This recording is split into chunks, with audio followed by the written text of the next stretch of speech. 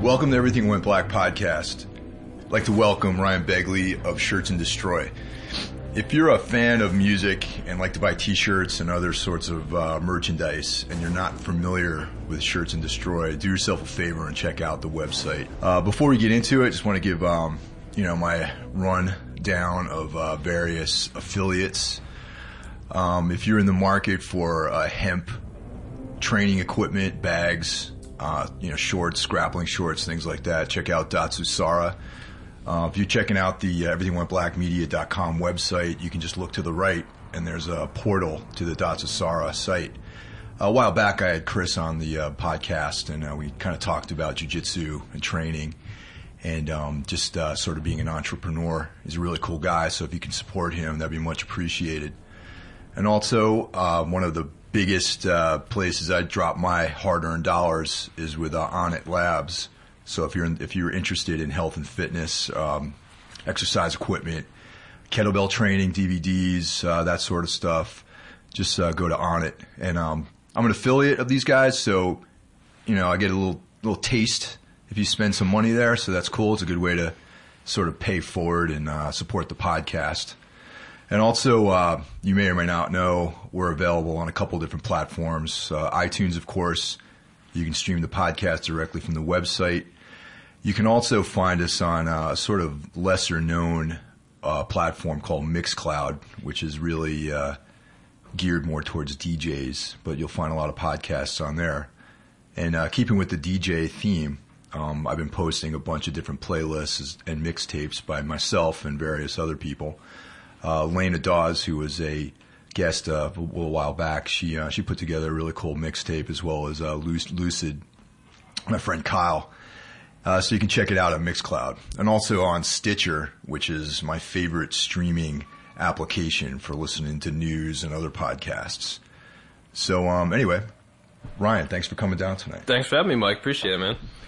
So, the world of merchandise, as the music industry continues to implode upon itself, and less people are. Well, actually, I don't know if that's true anymore. I think vinyl might be saving the music industry. Is it that? I mean, is it that much? Do people? I mean, I know people buy records more than they buy anything else, but I feel like that's people have been telling me. I know that over at Relapse, they take it a lot more seriously than they used to. Yeah, we do sell LPs, and I mean there's been a couple bands we've done. We'll do an LP and a CD, keep those in stock, and the CDs sell way less. And I think CD sales have obviously been down really far since like 2005, but yeah, I feel like it's a really small community. It's a small market, but it's loyal. Yeah. I mean, I know at home I only listen to LPs. I don't even plug an iPod in when I want to listen to music. I just listen to vinyl. So I guess I get it. But with that said, merchandise is becoming more and more important, and your company, Shirts and Destroy, a nice play on words of search and destroy. Yeah, I was surprised that URL wasn't taken when I bought it. Really? Yeah, I couldn't believe it. It's like someone else must have come up with this. There was a Merch and Destroy actually at the time, a website that was already called that, but it was just like blank. There was nothing on there. I don't think anything ever happened with that. Yeah, search and pardon me. Shirts and Destroy is way better than Merch and Destroy. I thought so too. Everyone almost doesn't even make any sense. Yeah, I know. Everyone was telling me at the time, like, oh, you should try to get merch. And I was like, yeah, I like shirts. It sounds more like search. Yeah, I don't know. Yeah, I think you chose wisely. Good. So that brings me to your company here. You guys consistently are producing like really high quality merchandise. Because being in a band, I understand you want to keep costs low, and people tend to cut corners, and you got to make money when you're on the road, and when you're not on the road, you got to sell stuff through your store, and it's. As a band guy, it's tempting to sort of go with maybe we'll cut corner here. Sure. But Shirts and Destroy seems to maintain this level of quality.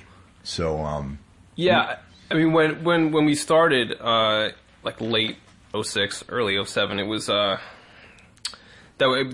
we saw a void. There was a lot of really shitty band merch out there. I mean, especially with larger bands. I mean, I think with underground metal and hardcore bands, like they've always been more. They've always taken their merch a little bit more seriously and personally, and they paid more attention to, to how it was produced and who was creating the imagery and all that stuff. And we just saw, I had done a bunch of t-shirt designs and illustrations for record labels, and I had a bunch of friends that were in the same situation. They were doing that. There's not a lot of money in it, and it was really rare that you'd even get your name on something. So you get to do these shirt designs for some bands, and they go up for sale, and you'll go check them out, and your name's not even on them. You're like, God damn it! I barely got paid anything to do this fucking thing. It took me a week, and my name's not even on it. So we wanted to do something that was just simply to give the artist credit and sort of document what's going on. This. Here's this band and this artist, and they made this together, and here it is, and sort of step up the level of quality that really should be there. I mean, think of when bands around that time. That was when CD sales and record sales were just dropping like a rock, and so there was no way for bands to make any money except for selling merch, and that's really all you've got.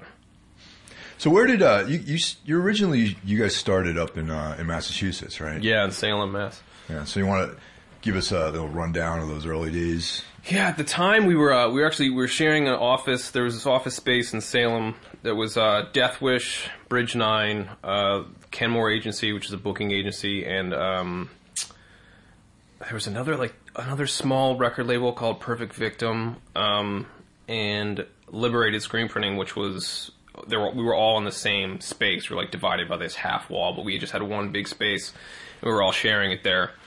And of course, printing the shirts for Death Wish and for Bridge 9, and that was when the company first started. We were trying to just bring in as many people as possible. And then we just, we had a lot of friends that we were doing shirts for. We were bootlegging a lot of stuff just for ourselves.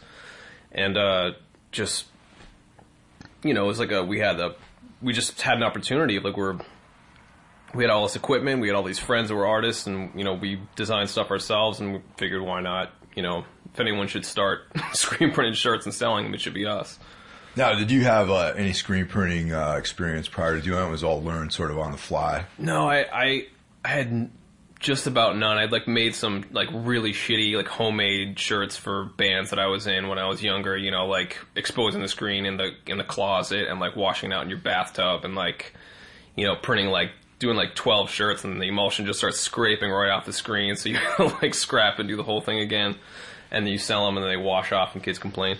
But professionally, I didn't have any experience. I started washing screens in the sink at this place, and then just started doing more and more stuff, and there was 3 of us at the time, so we started sharing all the responsibilities. I learned a ton, and then started designing more, printing more, and we hired a few guys underneath us, and before long we were all just running this company, and it was getting bigger and bigger. Did you have any background in art or design? Did you go to school for any of that sort of stuff? Yeah, I went to art school and never graduated, much to my parents' dismay. But yeah, I mean, I didn't take. I went to school and I didn't know exactly what I wanted to do, and so I sort of took everything. I took a bunch of different kinds of printmaking, took a bunch of different illustration classes and painting classes, and just anything, and couldn't really figure out what I wanted to do. And I didn't really start using a computer or doing any actual real design work until I was already working at the screen printing shop, and I was out of college for 4 years at that point. Was it Mass Art or Museum School, or was it was the Art Institute of Boston? Oh, okay, yeah. Which is a shitty school.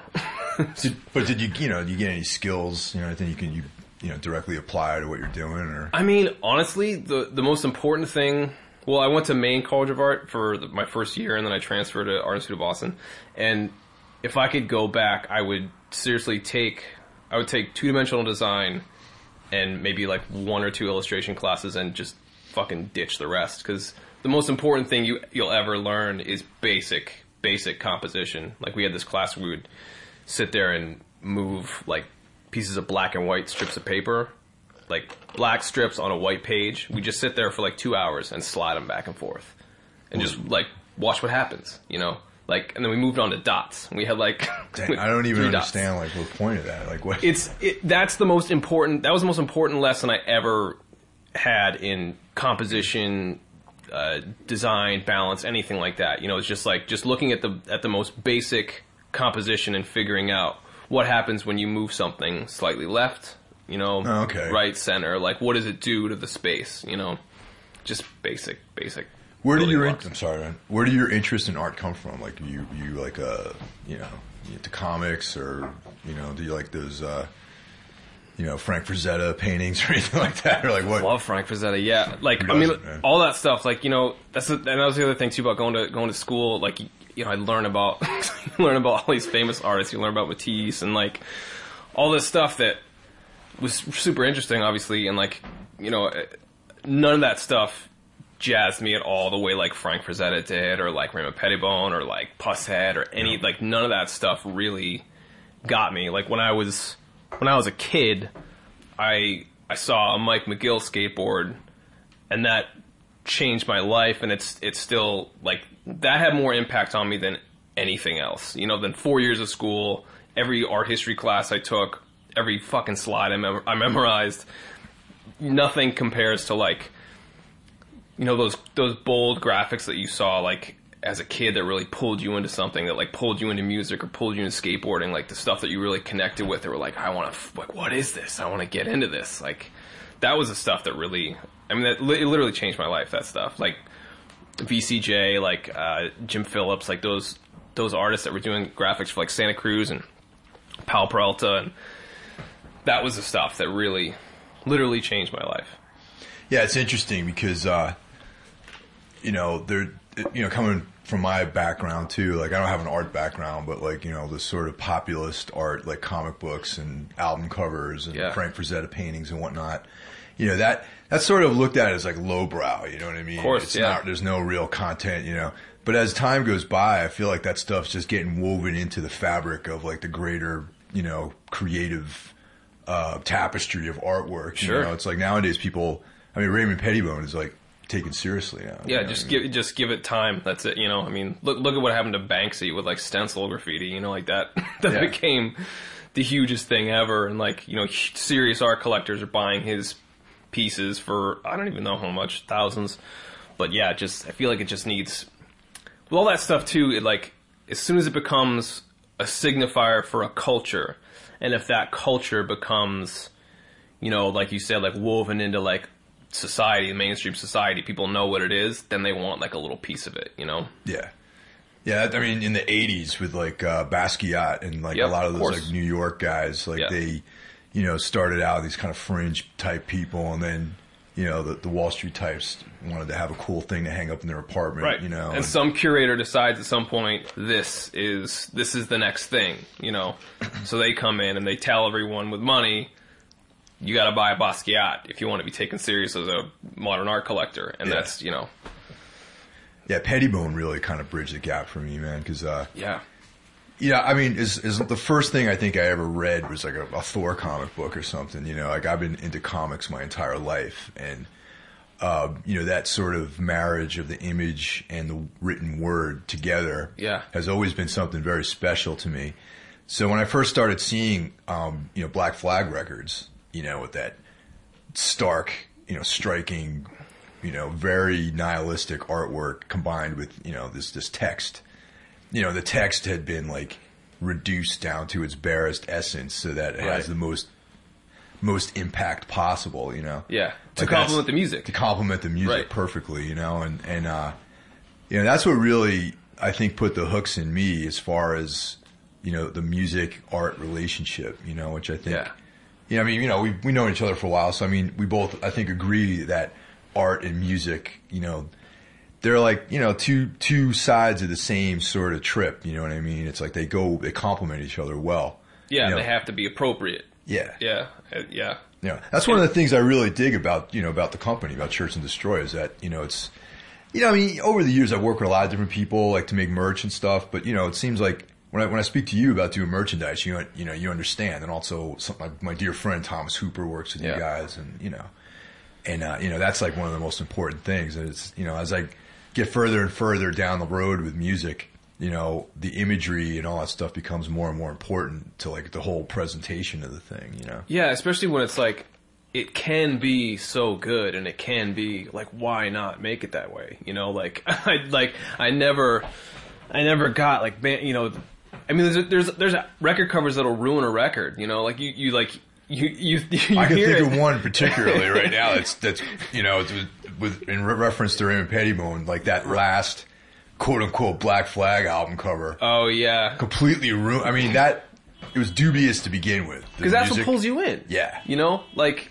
I mean, yeah, and that's the first thing that you associate with it, and if it's wrong, it's just wrong, you know. And I never understood bands that let it get away from them and didn't give a shit about it. That just would like throw something together. I mean, when we were at the print shop, we'd have like these larger bands that would put in these tour orders, and they would just like throw something together on the fly. They'd be like, I don't know, put a fucking skull on it and write this on the back. And they wouldn't even ask to see it first. Like, we don't give a shit. Just make, you know, 700 of them. Like, we're going to Warped Tour. It's like, how can you not give a shit? Well, that brings up an interesting point, because I feel like some of the larger bands, like I remember getting a Slayer shirt, like, I don't know, like 10 years ago maybe. And, you know, I had some classic Slayer t-shirts from back when I was a kid, you know, like this awesome, like, you know, that sketchy like eagle they have, and you know, satanic Wehrmacht and all this, you know, really borderline like stuff, you know. But and then like I got this other one, and it didn't even have the Slayer logo. It was like, it was the Diablos in Musica tour. Yeah, with like the priest kind of cover thing, And it's like they basically just took the image off the album cover and slapped it on in like a low, almost like, it looked like low res, and it looked horrible. Because at that point, like the band probably never even saw that. They have a merchandising company, this huge merchandising company that's just pumping this shit out. And they want to hold on to every penny they can. Totally. So they're just having these interns or whoever, like this design team in-house, just like crank this shit out, you know, and they're just pulling from like these folders of art files and just cut and pasting and throwing this shit together. Like if you have the Slayer logo, how do you not put that on your It's so like shirt, it's such an icon, man. You know what I mean? This is the best shit ever. Like whoever made that decision to not have that, you know, classic logo on that record should be like smacked, man. Yeah, I mean, it's someone just trying to make some money. They're because they're probably thinking like, you know, like, we need to go after people that are a little bit on the fence about this, that don't want, like, that they think that this other logo is too aggressive, or, you know, like, it's just, they're trying to appeal to more people. Yeah. And you're just watering down shit. So you're a native of New England, right? Yeah, I grew up in Massachusetts. Yeah, okay. What was your entry point into hardcore? Like, what was, you know, was it like the DIY style hardcore, or, you know? Yeah, where I went to high school, I grew up in a place that's pretty misunderstood, actually. Whenever I tell people where I'm from, I get this fucking reaction that makes me just knock their fucking teeth out. Okay. Where are you from? I grew up in Martha's Vineyard. Okay. Most people, when they hear that, they think that it's like a yacht club, you know? They think that, like, my parents are rich, or, like, that I grew up with, like, a beachfront property, and, like, with a fucking sweater tied around my neck, and, like, you know, like, prancing around in Dockers and shit, like, playing golf. But, like, that's not what it's like. And it's just it's a small town like any other small town in Massachusetts. It's just literally cut off from the rest of the world because it's separated by some water. And my dad's a carpenter. My mom worked at the hospital, and she wasn't a doctor. Like, you know, it just came out at a regular home, regular childhood, you know. Mm-hmm. The only thing really different about where I grew up was that, like, I mean, it's just secluded, you know. It's this tiny little place that doesn't have like Walmart or Target, or like, we don't even have traffic lights, you know. It's this weird, like, kind of frozen in time little small town. But yeah, so I grew up there, and you know, as you can imagine, like, there wasn't a punk scene there. There was nothing, you know. Like, there was. So I was literally like, you know, when I get into high school,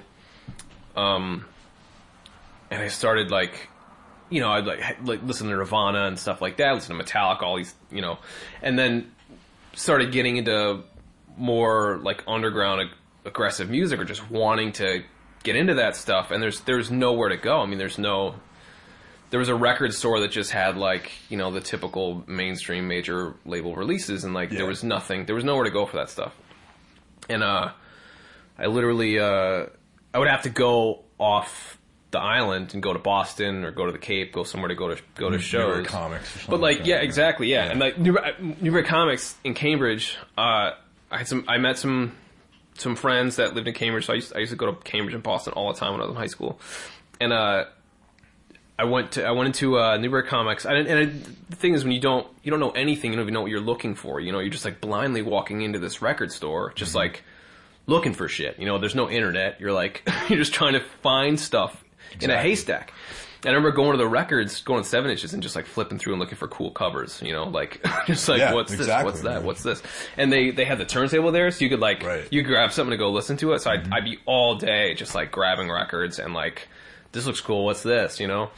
And I remember I went to the U section and I found a Uniform Choice record. Okay. I listened to that and it was like this is kind of corny, like not really my thing, but like, I remember I bought that record because there was like songs about like straight edge and stuff, and I had like stopped drinking at that point. I didn't even know what straight edge was, but I just was it.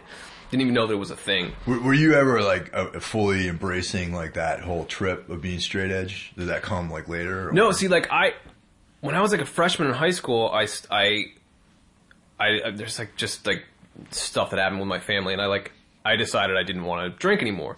Sure.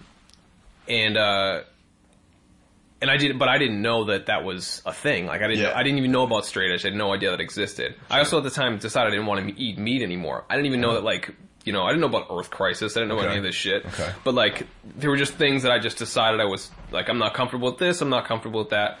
And then once I started finding these records and zines and stuff, I was like, this is crazy. Like there's other people out there that are thinking about these things or that have these similar opinions about this kind of stuff that I do, you know? And of course, like just dove head first into it because in my high school, I was literally the only one there who was remotely interested in anything like that, you know, in punk or hardcore or anything, you know? It's like the sore thumb in my school. So yeah, like Newbury Comics, man, just for anyone who out there who's not from like the Northeast or specifically New England, was pretty much like the New England method of, at least back then, like of distributing underground music. Really, I mean, I haven't been in Newbury Comics in like probably about 10 years. Yeah, me neither. But I know back in the 90s, like if you wanted a record, it was pretty much there. It was awesome. Like you could find anything there, and and that's how I found all this. I mean, I went back to the U section looking for another Uniform Choice record and found Unbroken. Oh, right. Found an Unbroken record. Right on. Yep. And like, you know, I was like, look at this. Like, this record looks cool. Listen to that. And I was like, oh, yeah, it's a little bit more, you know, like more on point, I think. I wore the needle out on that thing, like just listening to that over and over again, you know. Yeah, I used to work in Newbury Comics. Like, Which one? I lived in, I worked at the warehouse. When I lived in Boston. It was like everyone worked there. Yeah, you and everybody. Yeah, at the time I worked there, it was me, Mike Gallagher from, you know, ISIS, Cast Iron Hike, Aaron Harris from ISIS, Cliff from ISIS. Yep. A couple of guys from Blood for Blood worked there. Yep. That was my first show, actually. Blood for Blood at the Rat was the first show I ever went to. Yeah, I can't say I'm a fan of that band. Oh, I mean, I wasn't either. Yeah. But it was like, you know, a show, like back when it was like a band is playing and I'm going. Yeah, totally, man. But yeah, I mean, a large portion of my record collection I bought there because, you know, as an employee, I got like this massive discount and everything. Yeah. So I remember back then there was these Melvin 7 inches that came out that, you know, they had those like Death's Heads on them. Oh, yeah. You know, and they were like super, super limited and like, you know, they never even made it out of the warehouse. Yeah. Like, they came in and pretty much me, Aaron Harris, Cliff, and like everyone bought as they came out. Yeah. Yeah. And, you know, I think a handful of them made them out to the store, you know. That's funny. But it was like, that was the kind of place it was. And it was also, it wasn't just in Boston and Cambridge. It was in New Hampshire and like the Cape had one. And, I want to say there was one in Vermont too, maybe. Yeah, and they like in zines and like underground comics and stuff too. Like there was all that stuff there. Yeah, like, yeah. I think it sort of slowly got taken over by like more toys and shit like that, hair like dye, blow up furniture and shit. shit. Yeah, definitely. I don't think it's the same. Well, I don't actually. a lot of that stuff doesn't even exist anymore, like those zines. Yeah. You know? Like there used to be a zine called Your Flesh, which was catered more towards like the noise rock, like Amphetamine Reptile, Touch and Go sort of scene from the 90s. And like, you know, I bought the first issue that introduced me to it at Newbury Comics, and they had, not only was it like a way for me to find out about all the stuff on AMREP, but it was like, I had there was it wasn't even an interview. It was like a piece about Cormac McCarthy, the writer. Yeah. And I was, you know, at the time he wasn't giving interviews, right. So there was like this 4-page piece about him as a writer and what his, you know, what he's into, what his books are about. And I remember reading that and being like, oh, I got to check this guy out, man. Yeah. So like I jumped on board of that, and that's something I feel like in general, like the zine is a thing that's like, it's like a dinosaur now. Yeah, it's kind of it's a shame. It's one of those casualties of the internet, you know? Like it's just that sort of, that kind of discovery doesn't exist anymore, you know? And it's hard not to feel like it's less important or less special, you know? Like going to the record store and spending all day there, like combing through stuff, looking at the jacket, looking at who's in the band, reading the liner notes, like finding out where they're from, looking for other bands from the same city, like going and listening to them, and like really actually doing like research to try to figure this shit out. Totally. It was like you felt like you had found something. You know, I remember like listening to that on Broken 7-inch. I was like, "What the fuck is this?" And I remember calling up friends and playing it over when I got home, like playing it through the phone, like, "Listen to this shit! Yeah. Like, this is amazing!" And that's just, it's sort of, it's gone. You know, it doesn't really exist. Yeah. There's definitely something to be said for that. I mean, and going to a show and getting a flyer for a show that was like next month, and being like, all right, next month I'm gonna come back and come to this show. Yeah, and you see the other bands on the bill, and you maybe try to find them or read about them in a zine. It's actually it's funny. Thrasher, they used to have those cassettes that they used to, when you buy Thrasher magazine, like, you know, back, you know, a couple hundred years ago, when you bought Thrasher. Sometimes for a while it came in this like plastic like Mylar bag. Yeah. And there was a cassette tape stuck in there too. Yeah, I think one of my like skate friends when I was a kid, like, you know, we just played it until it died, you know. Yeah. Like, yeah. And that's how I found out. You know, on one cassette there was Wool, Quicksand, and this band called the God Machine. Yeah. Okay. Now, you know, Quicksand, I'm not a huge fan of theirs. Love Quicksand. Yeah, I mean, there's a certain, it's just not my trip, you know. Yeah, And then Wool, didn't really feel it, you know. But this band, the God Machine, like, I got this cassette. There was a song on there. I went out and I bought the record, and then like about 2 months later, they came through town. They played at the Middle East downstairs, and I went to the show.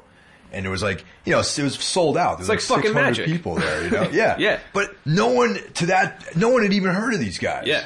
And then like the following year, there they are. They just disappeared, man. They were like one of these things where like, for like 8 months, they were a thing. And now no one even knows. When I say that name, no one knows who the fuck I'm talking about. Yeah, I don't know what the fuck it's like the craziest thing in the world. I still have, I mean, I regularly listen to that record, man. And it's just like, it's just funny how stuff like just flares up and then disappears and then fades away and you never hear from it again. Or if it's just like way too early for its time, you know, like those band, you're talking about Cast Iron Hike. Yeah. You know, like that. I tell Chris, like, your band was just too early. You know, like if your band was like a few years later, you'd be sitting in a hot tub. You know, like it was. No one was ready for that type of band yet. That type of like rock, hardcore punk. Like, I remember at the time, everyone like, hey, I don't like the singing. I'm like, dude, it's great. See, but the thing is, though, there was Only Living Witness, though, was like, very successful. Yeah, and yeah. I feel like that, you know, was like, you know, kind of like I always felt like Cast Iron Hike was like disciples of like Only Living Witness. Sure, totally. You know, they were like a couple of years younger than like, you know, Jonah and those guys. Right. But for whatever reason, it worked for them, man. I don't know, like maybe because they actually were a little bit more of a metal band and like, you know, they were on Century Media as opposed to Victory. Yeah. Maybe that had something to do with it. You know? I don't know. Whatever. But yeah, the 90s. Yeah. So the move to New York and the sort of opening of this, your actual physical location. Which I've actually closed. Oh, you have? Recently, yeah. Oh, my God. Oh, really? Yeah, Ooh. yeah. So what's the Yeah. deal, man? What's the story? So, I closed the store down because it costs a lot of money. Yeah, okay. And New York City rent is fucking expensive. Yes. And even though I found a place where I got like a pretty good deal on the rent, it was so much money, and I was outgrowing the space, and my apartment was really expensive. Yeah. And I started like with my then fiance, now wife, we started I was stressing out every month. It was there was seriously every single month. It was I can't do this anymore. I gotta have a fire sale, close this shit down, box everyone their shirts and send them to them. I can't do it. It was literally every month. It was when it came time to pay all the bills, Yeah. I was I can't fucking do this. And the stress was just wasn't sleeping. It was man. it was really rough. And, because, contrary to what people might think, because you have a website and you got a bunch of shirts, people are like, oh man, look at this company, they're rolling in it. I'm not rolling in anything. I'm rolling in shirts, but we sell a lot of stuff, but it all costs a lot of money, Sure. and there's a million expenses, and once you start trying to run a legitimate business and paying taxes to the IRS and everything, it's so insane the amount of money that you just throw away every month on just being legit. Yeah, getting jacked by the government, basically. It's fucking crazy. I don't know how anyone expects you to survive. Yeah, dude, the government are the biggest bunch of gangsters. They might as well put a gun to your head, just reach into your pocket and take cash out of it. It's unreal. It's unreal. When my accountant tells me what I have to pay, I'm just fuck, for what? Yeah, just for for what? For selling shit on the internet. But so it was so much money that and so much stress, and we just started looking at well, what are we spending every month? And we realized that the amount of money we're paying every month, we could actually afford to pay a mortgage on a house outside of the city. Oh, cool. So that's what we did. I found combining the rent I'm paying at the store, combining the rent we're paying at home. And so we found a house, and it's got a big garage, and I moved everything in there, and it's a lot less stressful, and I'm just doing it online right now. Nice. What town do you live in? It's weird. It's a town called Cortland Manor, which is between Peekskill and Croton. Okay. But the town is there's not really anything in the town. It's just this, it's we don't have a post office. So the post office is in Peekskill, one town over.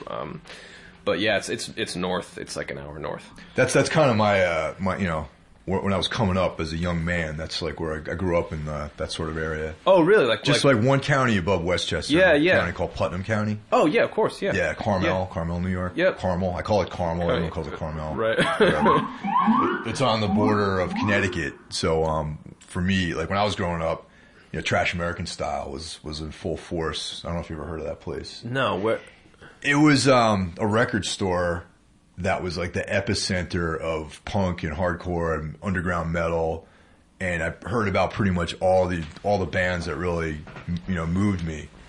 I discovered through this guy Malcolm, who ran the record store, and they were doing well, and they got jacked by their neighbor. There was this printing company that was not a cool printing company doing silk screens or art Xeroxing and shit like that. Yeah, literally a company that if you had your report and you needed 1,000 copies bound, right, you would take a disc to these guys, and they would run it off for you. So, he's been this other company had been wanting to expand into Malcolm's space for years. Yeah. So, when it came time for a lease to be re-signed, he went to talk to his landlord. He's we're gonna rent your space to the printing company, right? Because the guy had gone behind his back, and there was all this shady dealings. Yep.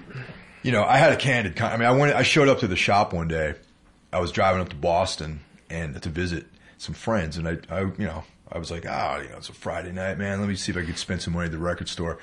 I stopped in there, and Malcolm's like, "Hey, man, put your email down on this piece of paper here. It's I'm gonna have to reach out to you through the internet now, and the shop's gonna be shutting down."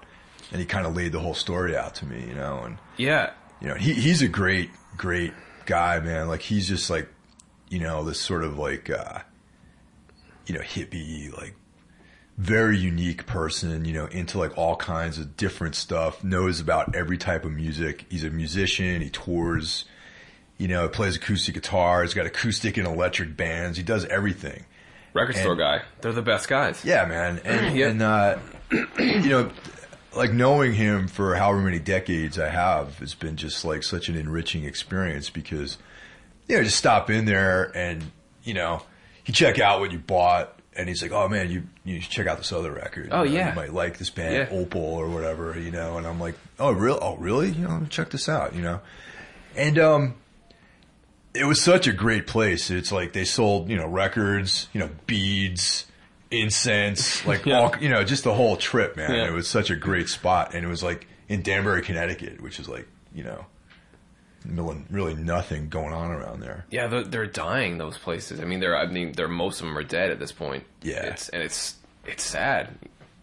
I'm attempting to do a documentary about that. I mean, we went up there, my friend Kuro and I went up there and we shot some footage, some interviews with Malcolm and, you know, that exists out there on the Everything Went Black YouTube page. And, I want to finish up, I want to make like a documentary about this guy because he's like an interesting dude, you know, and. Yeah, I mean, the impact that, there was when I was,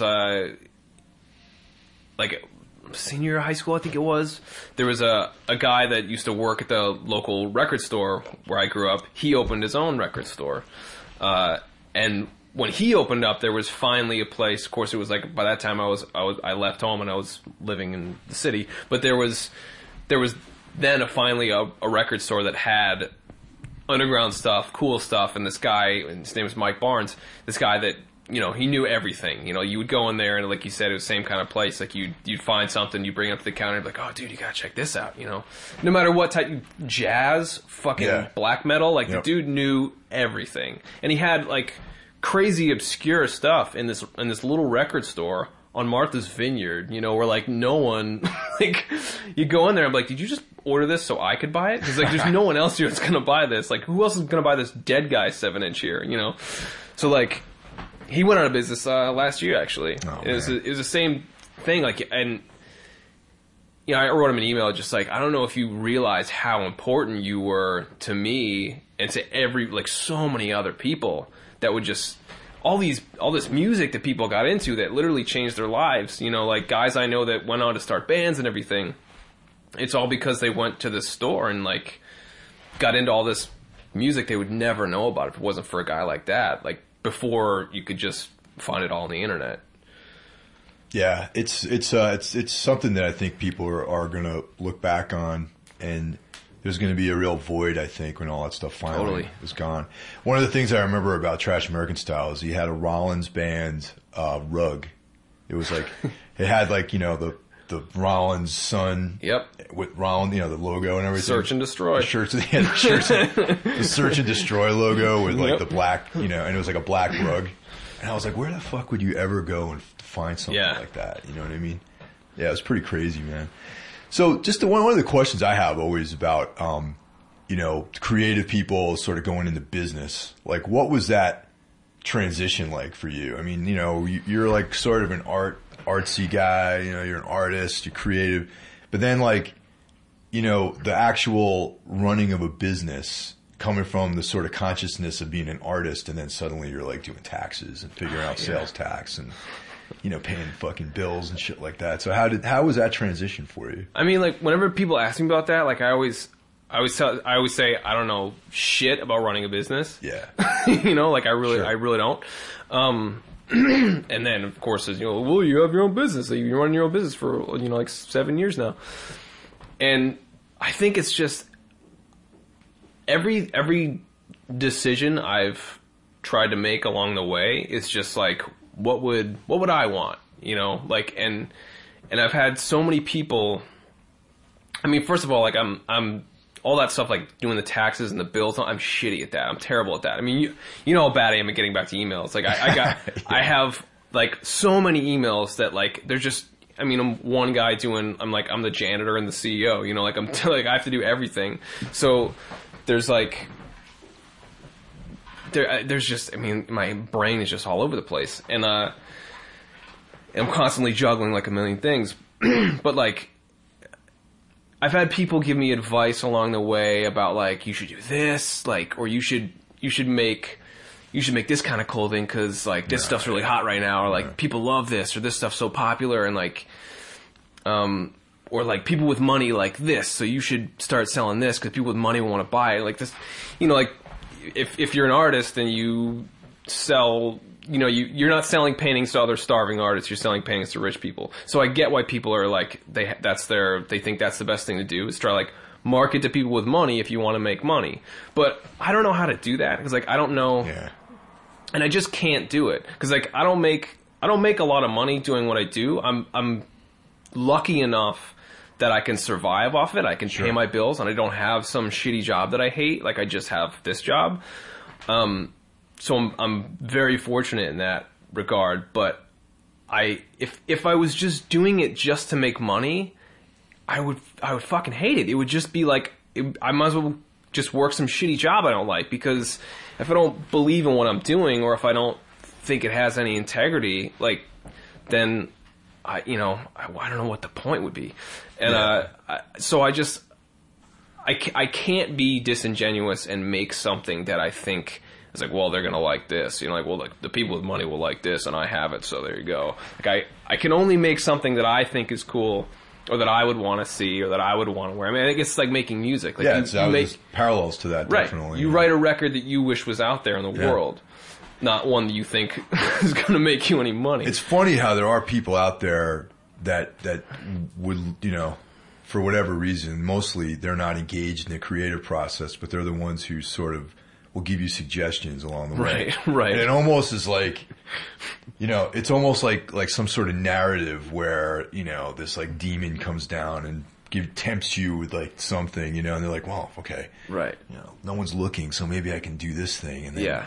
But it never works, man, because it's like, similar to you, if someone's like, you should write a record that sounds like, you know, whatever, you know, fucking Madball or something like that. Right. People eat that shit up, man. I don't know how to do it, man. I don't know how to make that kind of music. And if I tried, I would sound like a guy trying to do that, as opposed to someone who's doing it from, you know, their heart. You know? Yeah. And you're not going to make a lot of money anyway, you know, like, so like, totally, you know? what's to be gained there, you know, like, and I think all you can really do is just, you know, do something that you believe in, and just hope that people notice. And it's been like a really slow build, and slowly, you know, you find people that, it's just like finding friends, you know, like you find people that are interested in the same things you are, and you build these, like, I mean, we've got customers that have been buying stuff from us, like, bought everything we've put out, you know, like, that stick with us over the years, you know, and they're super loyal.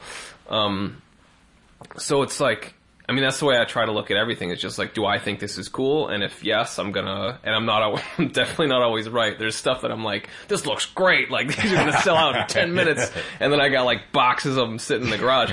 But like, I mean, that's all you can do. And like, when I started doing it, and I just saw a void, you know, I felt like there was like this doesn't exist, and I wish this company existed, so I'm gonna make it, you know. And I didn't do, I say but I didn't do it on my own, obviously. Like, I've had so much help from like all my friends, like, and all the artists that are on the website, all the bands, like, I owe everything to them. And like, but yeah, and I think, I mean, recently I started trying to make more clothing in the United States.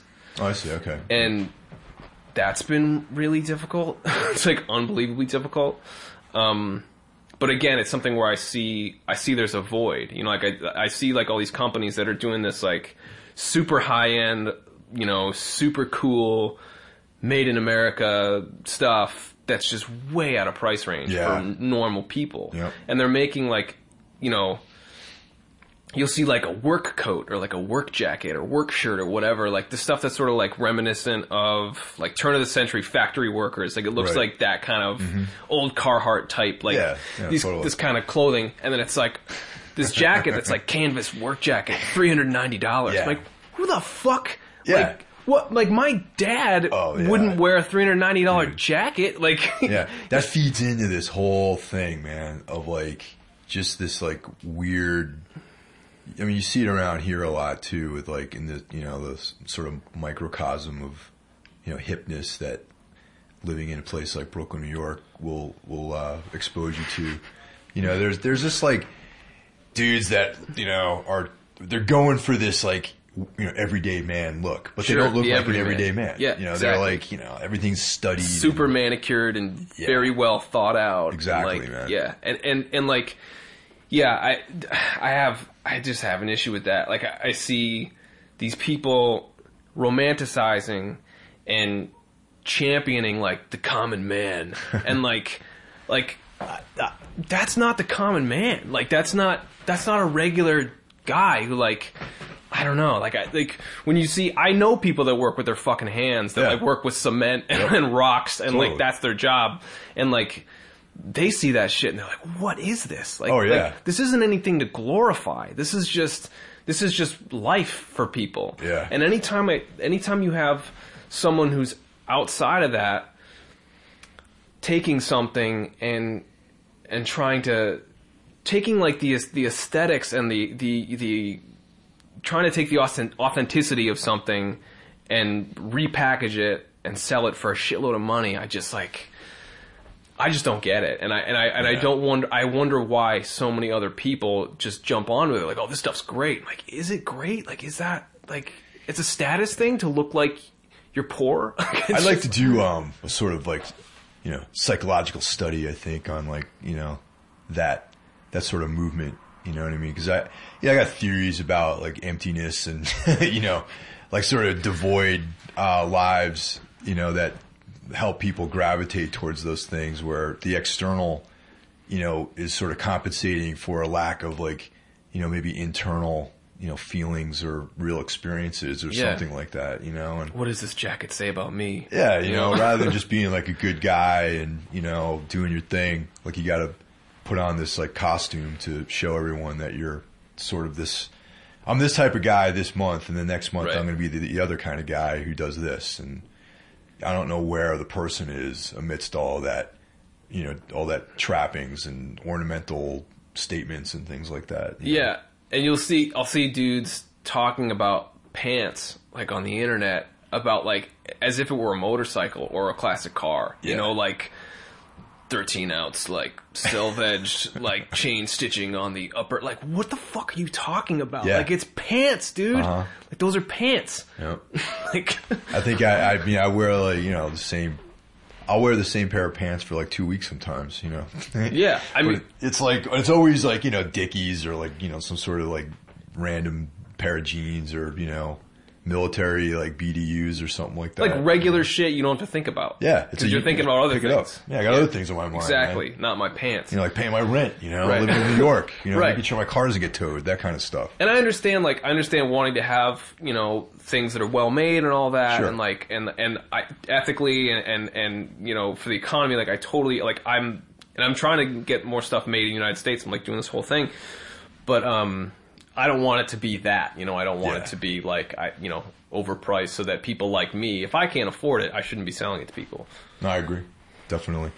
So as far as like, there seems to be in the last couple of years, this like rise in solely internet-based companies that seem to be successful, and I see it just from a different standpoint. Like, there's like one of the companies I have an affiliate with, Onnit Labs, who sell supplements and like, exercise equipment, and, they do like some t-shirts and stuff, but you can't buy their stuff in a store anywhere. Like it's all mail order. Like you can't get it at GNC or anything like that. No, you can only buy it from them. You can only order from their website. Yep.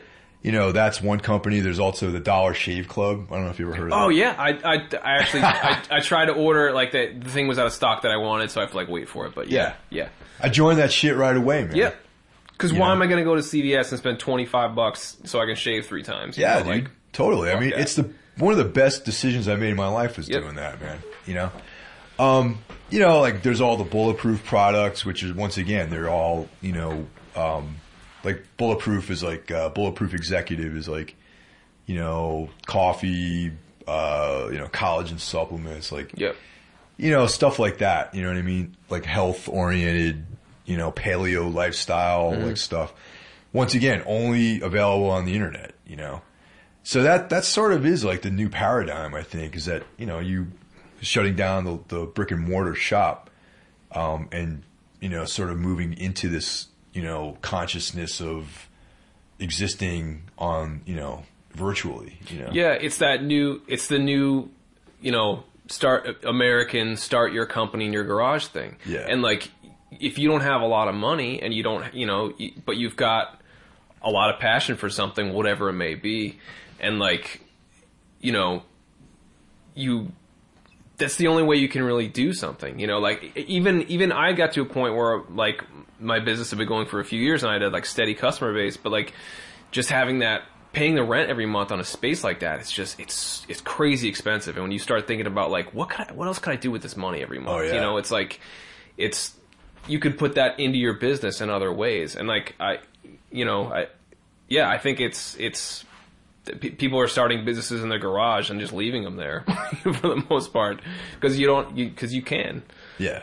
And you can focus on your business and trying to grow it and expand it and make it better than, just stressing out about your bills every month, Yeah, definitely. And also just, different types of businesses. Like you don't have to show up to an office these days, really, Yeah. I mean, people use Skype and whatever. I mean, obviously this is not, maybe applicable to what you guys are doing, but there is like the more of a general idea that the office mentality and the office lifestyle and showing up to one specific spot to do your work is sort of being evolved out of our society a little bit. I mean, even think about a big office building and how much money that costs, like just to maintain, just like the bills every month and the energy and all that. And all these people that are going to come to this office from 9 to 5 days a week, and then it's empty the rest of the time. And it's just sitting there, like this huge space that's just empty. Yeah. And it's like, if you start adding up all that, it's crazy.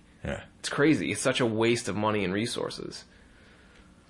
Now, one of the other things I wanted to talk about was like a while ago, you and I had like this little brief flutter of activity on Instagram about, and I wasn't aware that, I think it was like around April Fool's Day or something like that. Oh, yeah. The Affliction shirt that I put on.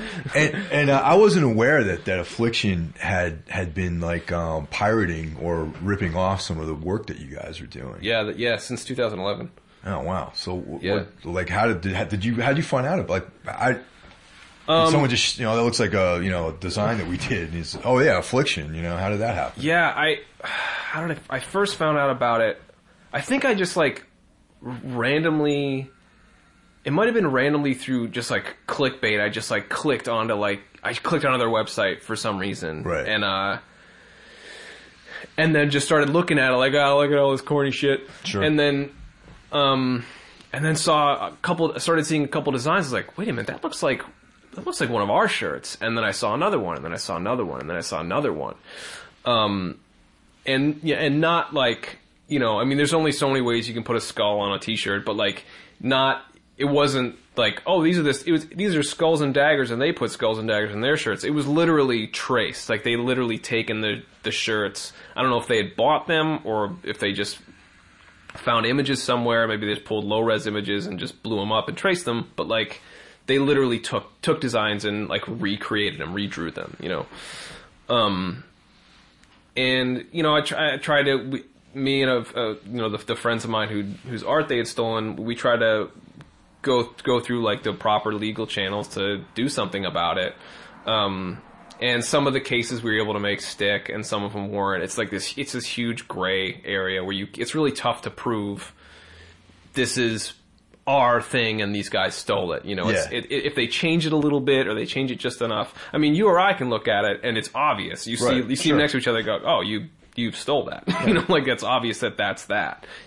There's no way you made yours without staring at ours for hours and hours and tracing it. It's just not possible. It's the same composition. It's the same thing. But unfortunately, I wasn't able to really do much about it. But we did go through like lawyers and everything to try to like just to get them to stop. Because I was like, I don't want these guys just sitting there taking all our designs and selling them. And I thought that was the end of it. And then I just randomly, it was a few months ago, just randomly went on their website again and found like 5 more designs. It was just like, and then other designs of people that I've worked with that had done stuff for other companies that they had stolen too, you know. And so it's obvious that they're like on my website poaching stuff, and on artists that I work with on their websites poaching their stuff too.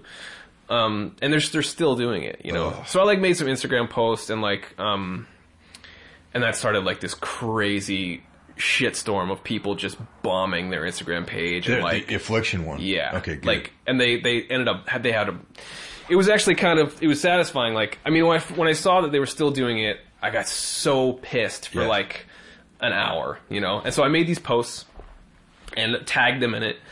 And then like fans of ours started just bombing them and like just like posting all this shit on their Instagram, calling them thieves, telling people like, if you want to see the original of this, check out, you know, and tagging the artist and everything.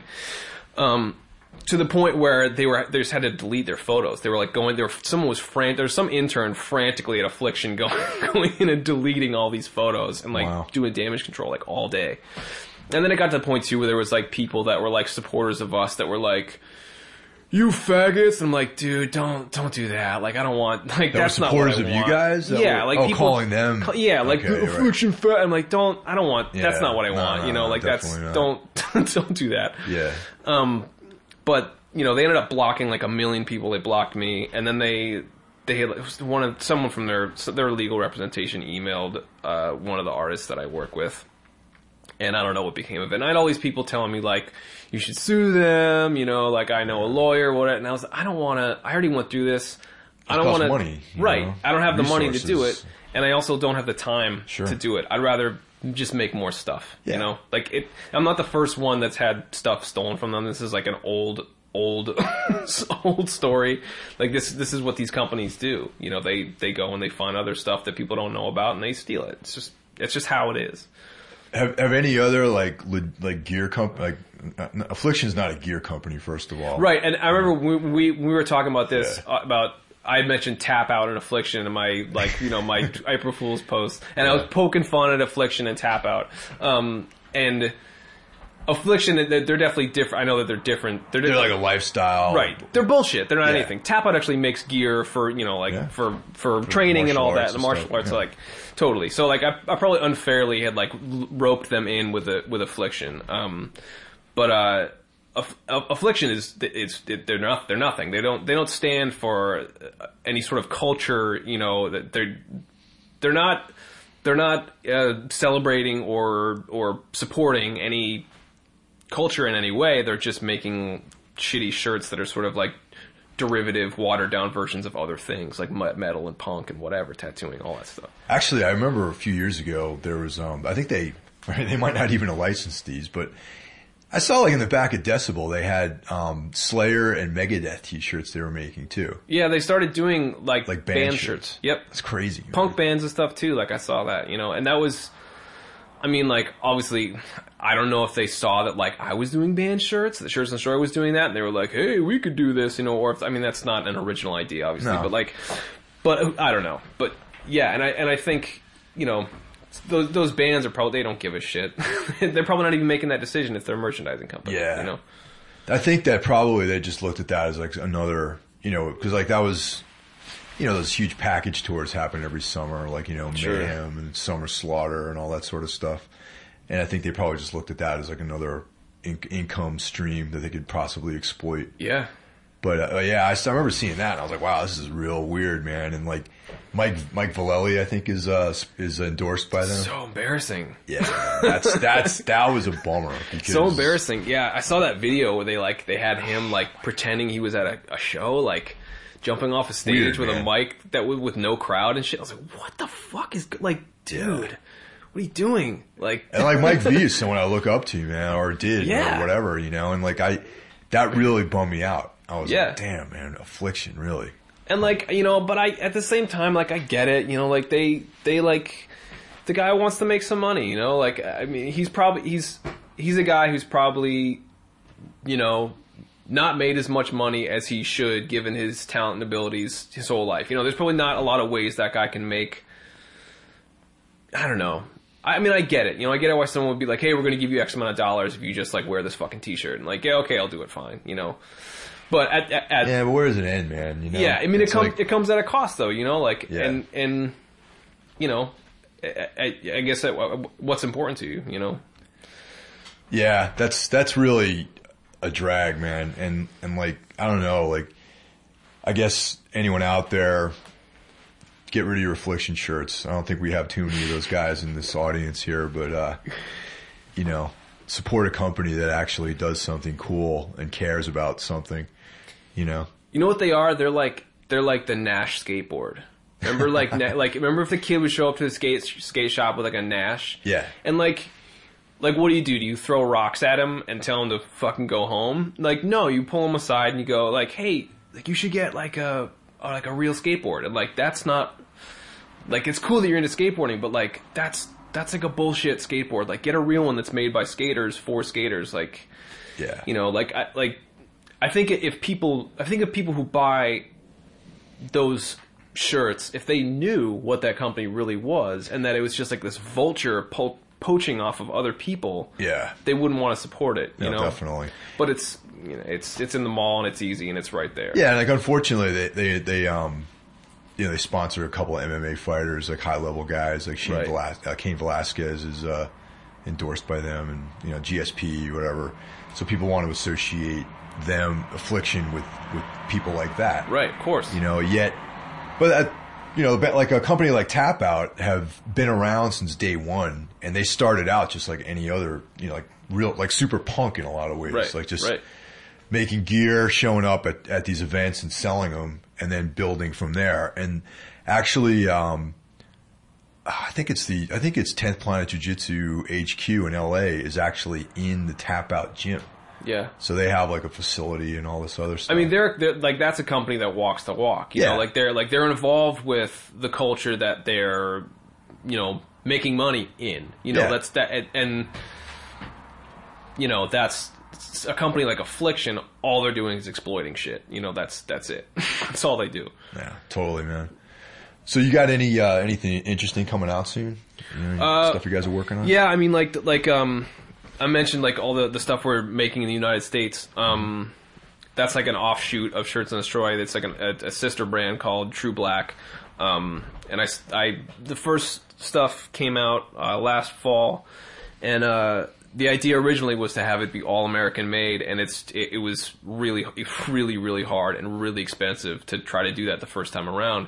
So I reluctantly had to have some stuff made overseas, because it's just, I mean, if you want to find out how hard it is to get certain things made in this country, just try to do it and see how many roadblocks are in your way. And then if you want to do it overseas, if you don't have a ton of money to invest or a ton of experience, like, I don't know anything about the clothing industry, I sell t-shirts, like, I don't know anything. So like, if you're an outsider who's trying to get into that sort of world, it's a really, really tough world to break into. And you can go to a company that's making stuff overseas and they'll do it for like 1/10 of the price, and they'll just walk you through the whole process.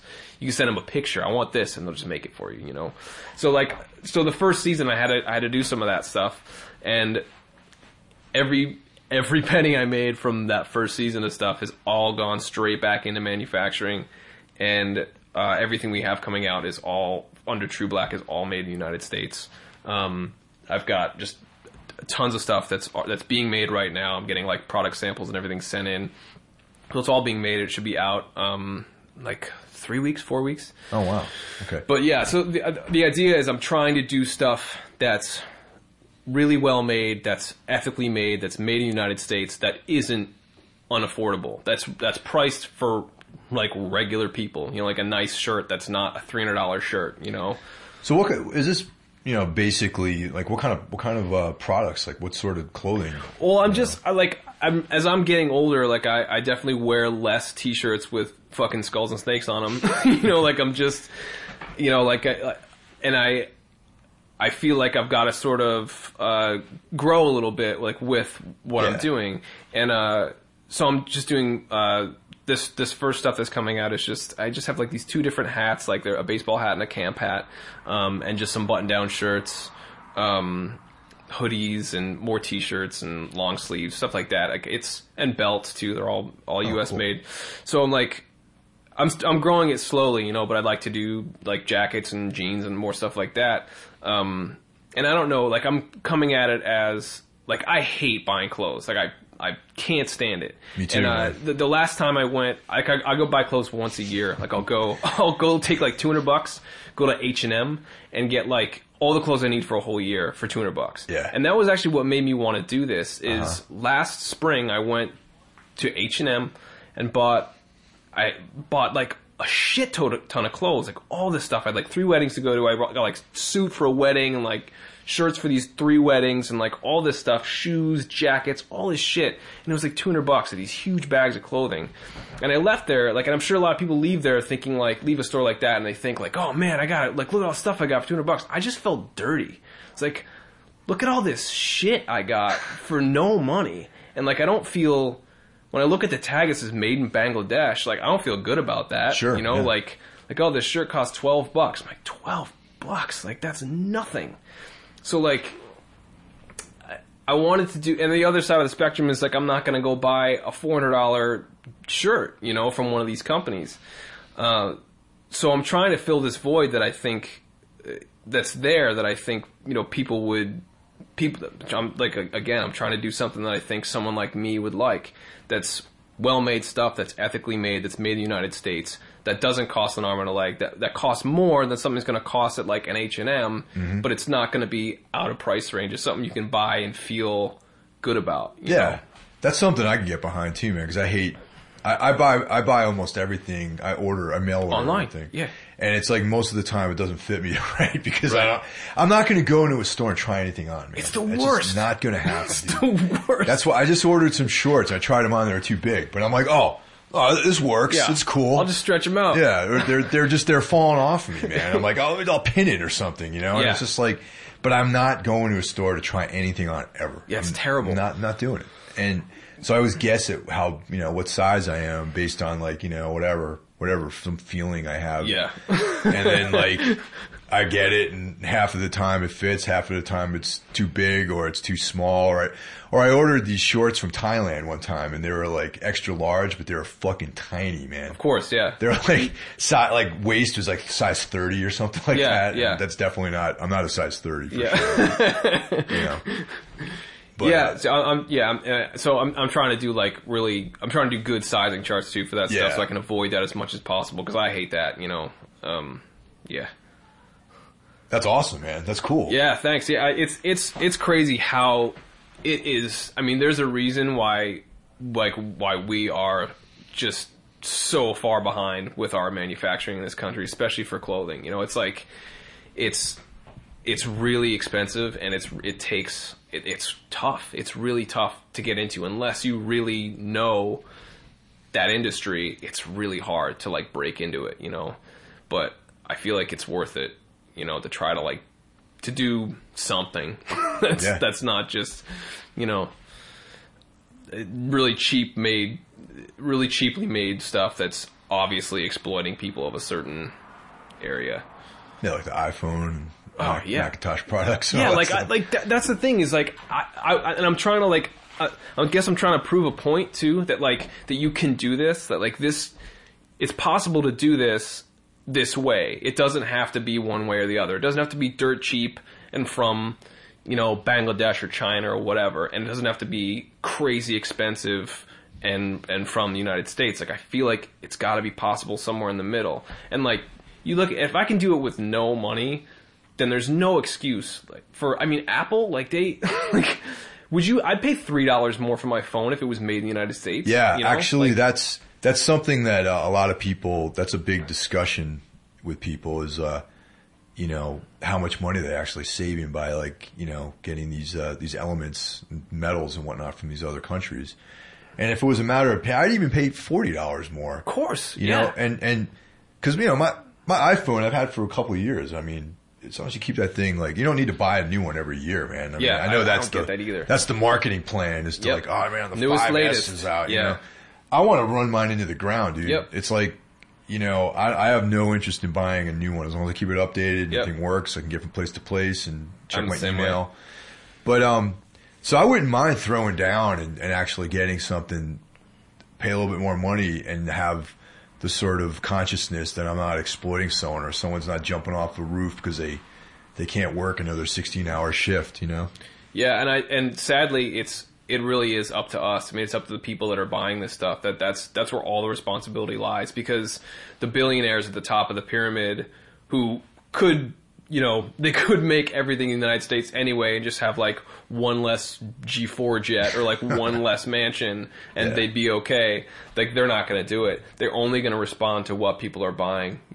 That's it. Yeah, man. So anyway, dude, thanks for coming out tonight. Thanks so much for having me. I really appreciate it. So, what's all the social media places people can find you on the internet? I'm so lazy with that. Like, I pretty much just Instagram. That's like the only thing I can be bothered to use. I mean, the website is shirtsanddestroy.com.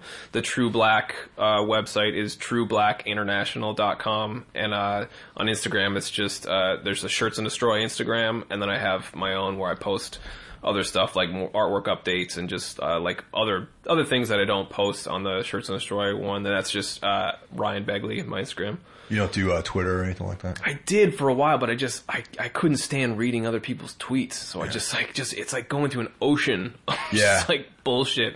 So I have one. There's one for there's Shirts and Destroy, but it's Shirts and Destroy because Shirts and Destroy was taken. But I barely ever use it. Okay, well, that's fair enough. Yeah. Yeah. It's like it's funny. That's I feel like it's almost one or the other sometimes. I mean, it's like people are really into your Twitter feed or they're really into your Facebook feed. It's not really. It's very rare that it's like two equal things really going on. You know? Yeah, and there's been times where I'm like, all right, I got to be better about this, and I got to be like on this more. And I'm like, I got other stuff to do to like, I don't know if people are gonna find us, they're gonna find us.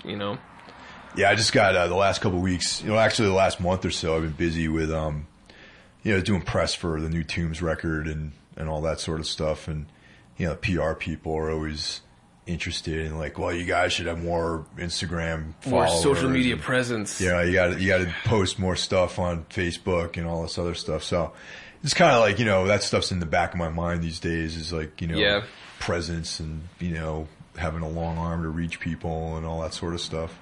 Yeah, I think about that too, and I understand people with short attention span. You need to like keep people's interest, but it's also like, I don't know, like sometimes there's just too much data out there. Yeah, there's too much noise, and you just feel like you don't want to add more to it. Yeah, I don't know. I meant to ask you: are you still vegetarian? Like, because I'm not. Like, it's weird. I went through this phase. I started eating. I was vegan for like 9 years, and then fell off that, and just because I still think that that's the right thing to do ethically. I think eating vegan and vegetarian as much as you can, and eating as much local, real. I mean, that's such like it's become such a like Portlandia joke. Like, oh, is this local? Which is too bad because people have sort of spun that to be this like elitist and like hipster thing, but it really is super important for so many reasons to just eat regular food that's not brought in from across the world on a barge. Like, why do that when you can buy apples that are 10 times better, have more nutritional value, and that are at you're supporting your local farm stand. So I try to eat as much vegetarian as possible, but I went through this phase where I was just like, I'm gonna eat whatever the fuck I want. So I was eating meat for a while, but I've sort of like backed off on that, and it was like a phase. I think I mostly eat vegetarian, and I eat fish too. I crave protein all the time, like eggs, like crazy, every day. I'm a protein monster, man. I don't know what it is. Like I need. Well, yeah, I mean, we're omnivores, and it's part of our. I mean, we can thrive on a vegetarian diet, but also there's a certain. There's certain fats that you can only get from animals that are essential. Essential fats that you need. Certain vitamins, certain things that only come from animal protein. And you feel it. Man. I never. If I have like good fish, yeah, I feel awesome after I eat like a good piece of fish. Oh yeah, man. I mean, I embrace the caveman, dude. Like I'm all about. Do you do the butter in the coffee thing? It's funny you mentioned that. Yes, I do. What's the deal with that? What? Well, all right. The story with that is that there's a guy named Rob Wolf, okay, and he's like a paleo guru from back in the day, and his original recipe was like some sort of grass fed. I think it was yak butter, and tea blended together, okay. And it wasn't so much about the actual tea, but it was about the essential fats. Now, when you have regular butter versus grass-fed butter, or an animal that's raised, that's eaten only what it's intended to eat, like, cows eat grass, not corn, not corn, yep.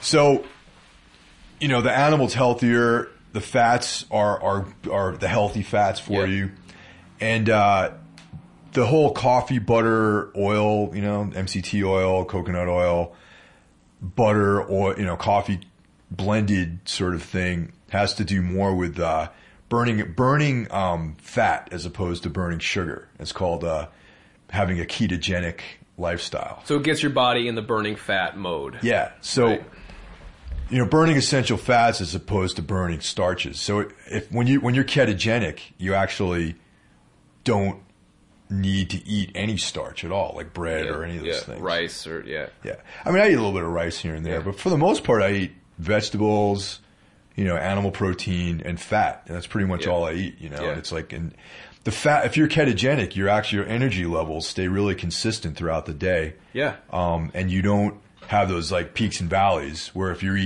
eating a starch heavy diet with a lot of grains and, you spike with the sugar and then you crash. Yeah. So, I mean, for me, I've been doing this for about a year and it's like, my energy levels are pretty consistent. Like I have, first thing in the morning, I'll have coffee with like the butter and the MCT oil, and I won't even be hungry until like 2. Yeah. And then I usually do like a kickboxing training at 12, and then I'll eat at 2, and then around 6 o'clock I'll go to jiu-jitsu, and then after that, that's when I have a nice meal. But I only eat like 2 meals a day almost. Yeah, that's really similar to what I've been doing the past year, but instead of the jiu-jitsu and all the exercise, it's like emails. Yeah, but I mean, you're probably like picking stuff up or whatever, like occasionally, a box or two of shirts. Yeah, but I mean, I think it's a good lifestyle. Some people take it too far. I mean, like I eat sweet potatoes and rice here and there. You got to keep your eye on just like, your cardiovascular health. And if you're not exercising, maybe that might not be the best thing. But I mean, I would pretty, daily, pretty intense, like, I'm working out a lot, daily, So I feel like I got a handle on that. And you're burning it. So yeah. Yeah. And it's like, and it seems to work. Cause I know like before I started doing this and I was eating, like a lot of rice, there'd be bread here and there, and, I just wouldn't have consistent. I'd have to eat a lot more to get my energy levels where I needed them to be, But yeah, that's like a big. I mean, you brought it up, so I mean, I imagine people that are involved that are drinking the sort of coffee, bulletproof style coffee. Yeah, I mean, I know people that do it, but I've never really. I don't know why. I just said, it's this paleo thing. I do this. So I'm like, all right, but I never understood why that was what it was about that. Is butter? That makes sense. Is butter in your? Yeah, I eat eggs every morning. Okay. And I usually cook. I usually have like 2 fried eggs, like in butter, like in a little bit of butter. Yeah, grass-fed butter. Yeah, my wife works at like a sustainable farm institute, awesome. so she gets like the good shit. Like nice. we get the eggs that you don't have to refrigerate. Great. They just stay on the counter. Excellent. Super fresh. She knows the chickens. Nice. Like it's like So I eat so much better because of her. Yeah. Dude, I think also, because I always tend to, go to the darker places. I think I swear that I think that there's a conspiracy about fat and butter and bacon and all that sort of stuff. Oh, of course. I think that the low fat diet is actually the reason why there's this the wave of Alzheimer's disease. Yeah. Your brain is made out of fat. Like your brain is saturated fat, literally. Well, I mean, with that sort of information too, it's like the people that are paying to get propaganda out about food are the ones that are making money off food. So Yeah. you know, I mean, also, I mean, like, you know, going back to sort of like primitive, you know, man. I mean, I don't want to come off like one of those crackpots who's like, you know, caveman type of guy, but there's a lot to be said because our physiologies are the same as when we were, you know, living off the land as hunters and gatherers, you know, but I don't, you know, once again, you know, irony, like we talked about Portlandia, we briefly, you know, I hate irony because I think irony destroys or sort of trivializes a lot of great things. For example, local farming and all this other stuff. I mean, it's funny. Ha ha ha. You know? Oh my God, you know, it's funny. You know, I'm one of those organic, you know, grass-fed local guys. But the thing is, that's a fucking good way to live your life, man. of course. And then as soon as it becomes like a punchline or becomes a Saturday Night Live skit, then like people, they don't want to. And I mean, there's certain jokes and stereotypes like that get behind something like that, and you're like, well, who's behind the curtain trying to turn, like, look at these crackpots that are into this crazy shit. It's like, well, it's not crazy. Like, this is the right thing to do. Yeah. Well, it started with organic because, like, the thing is, organic farming is the way they used to farm. Like, that's not like some brand new idea. That's like for thousands of years, people were farming organically with, like, you know, something that wasn't going to destroy the soil and, you know, sustainable. But suddenly it's like, when you say organic, I mean, a few years ago, I remember, you know, the sort of old school people would be like, or organic, does that mean like, you know, the chickens are like hanging out and like eating, you know, their own shit, or what does that mean? You know, it's like, well, it means like a chicken's eating what's supposed to eat. It's pecking and like wandering around. It's all just common sense. Yeah, it's just common sense. And I think that that's like, you know, and then of course, like, you know, the sort of like, you know, smart, you know, intellectual comedy that comes out there that uses irony to sort of make fun of people who embrace that. Yeah, there's stereotypes. There's like that lost, empty person who wants to latch on to the new thing, the new buzzword. They want to, like, you know, buy like what's that denim, you know, that you put in the refrigerator? What is that? Oh, yeah. Yeah. Yeah. Because you don't wash it, so you're fucking hanging out in this like petri dish of bacteria for like, you know, days on end or whatever. Yeah. With things like that, I always try to think, like, what would your dad say if he saw you right now? Like, hey, asshole, what the fuck? You putting your pants in the freezer? Exactly. What the fuck are you doing? Yeah.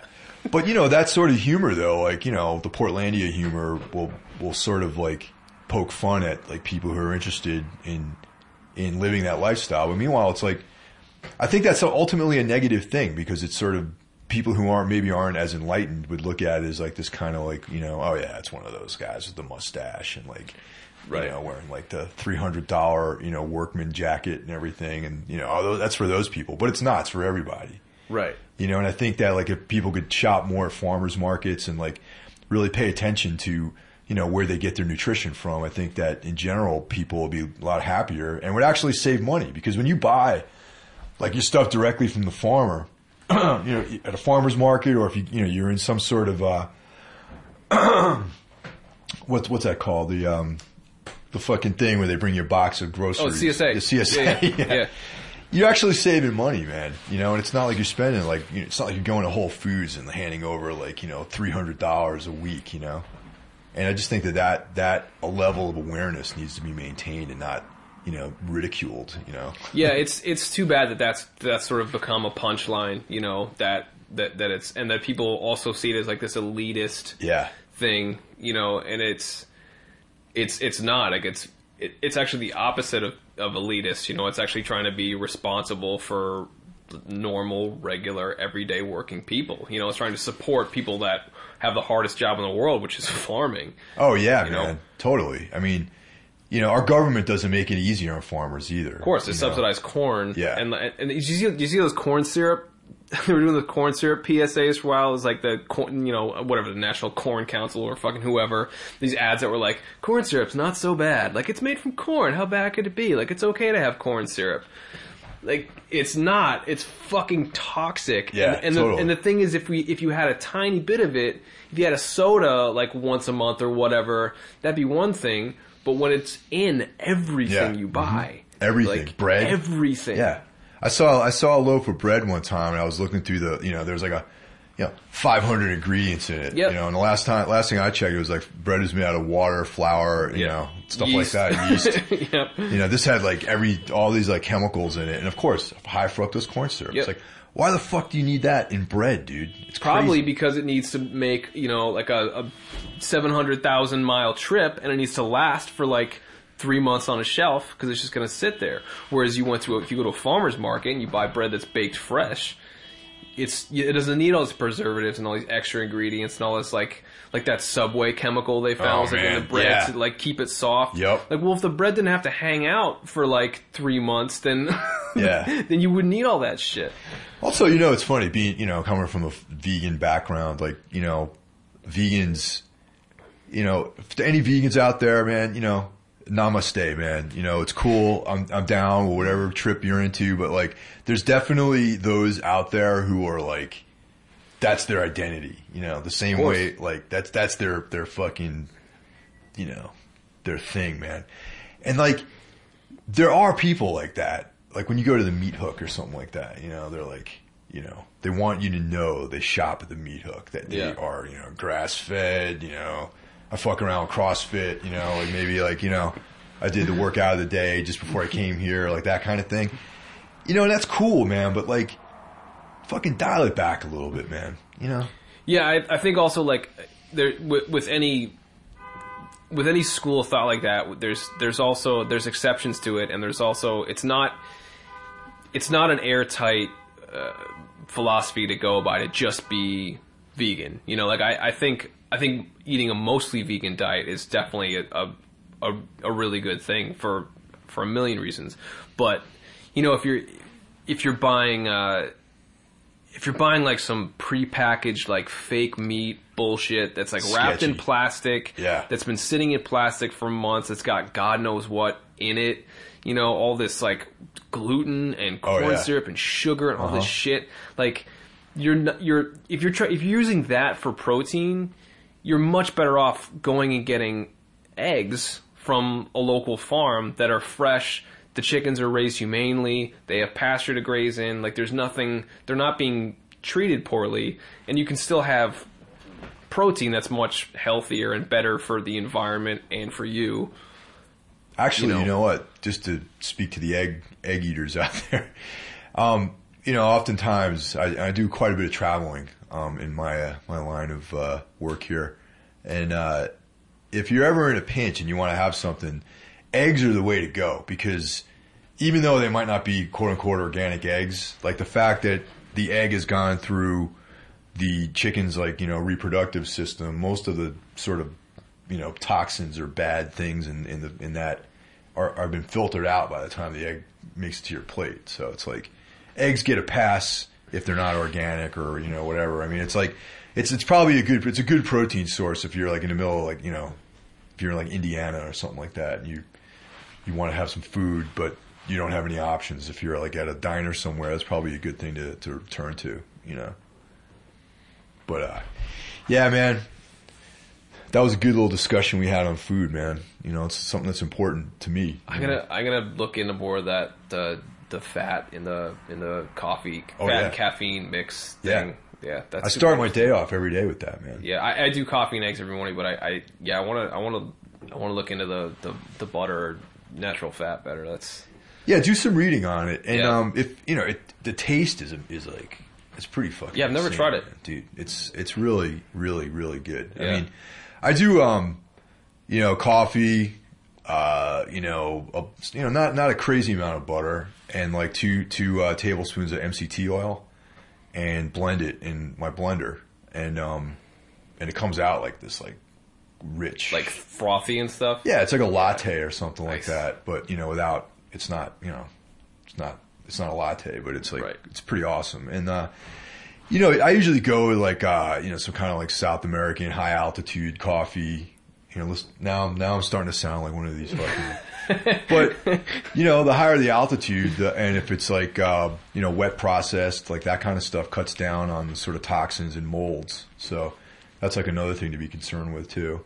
But there are some people that would lead you to believe that their particular blend or their particular roasting methods are better than others. But most high-end, when I say high-end, I mean like not buying like chock full of nuts. No offense to chock full of nuts, but if you stay away from like the pre-ground vacuum packed coffee and you get like a good whole bean coffee, you know, it's single source, you're going to be fine. But there are people out there trying to pull the wool over your eyes and sell you some snake oil. You got to be careful of those people. I'm not going to mention any names. It's amazing how what the taste is too. The difference between like you get whole beans, organic whole beans, grind them yourself, and then brew it. How much it's like. Yeah, man. Totally different. It's that's the real deal, man. Yeah. Like French press, you know. Yeah, that's the best part of the day every day. Oh yeah, yeah. You know, that's by far the wake up, cup of coffee, relax, and then get ready to do your thing. It's like awesome, you know. So anyway, thanks, Ryan, man. We had a good time. Thanks so much, Mike. I appreciate it. And, you know, once again, if anyone out there, just quick shout out to Datsu Sara and On It. Check those guys out. And, you know, if you do me a favor and go through my portal on the everythingwentblackmedia.com website. And I'll see you guys out there. Take care.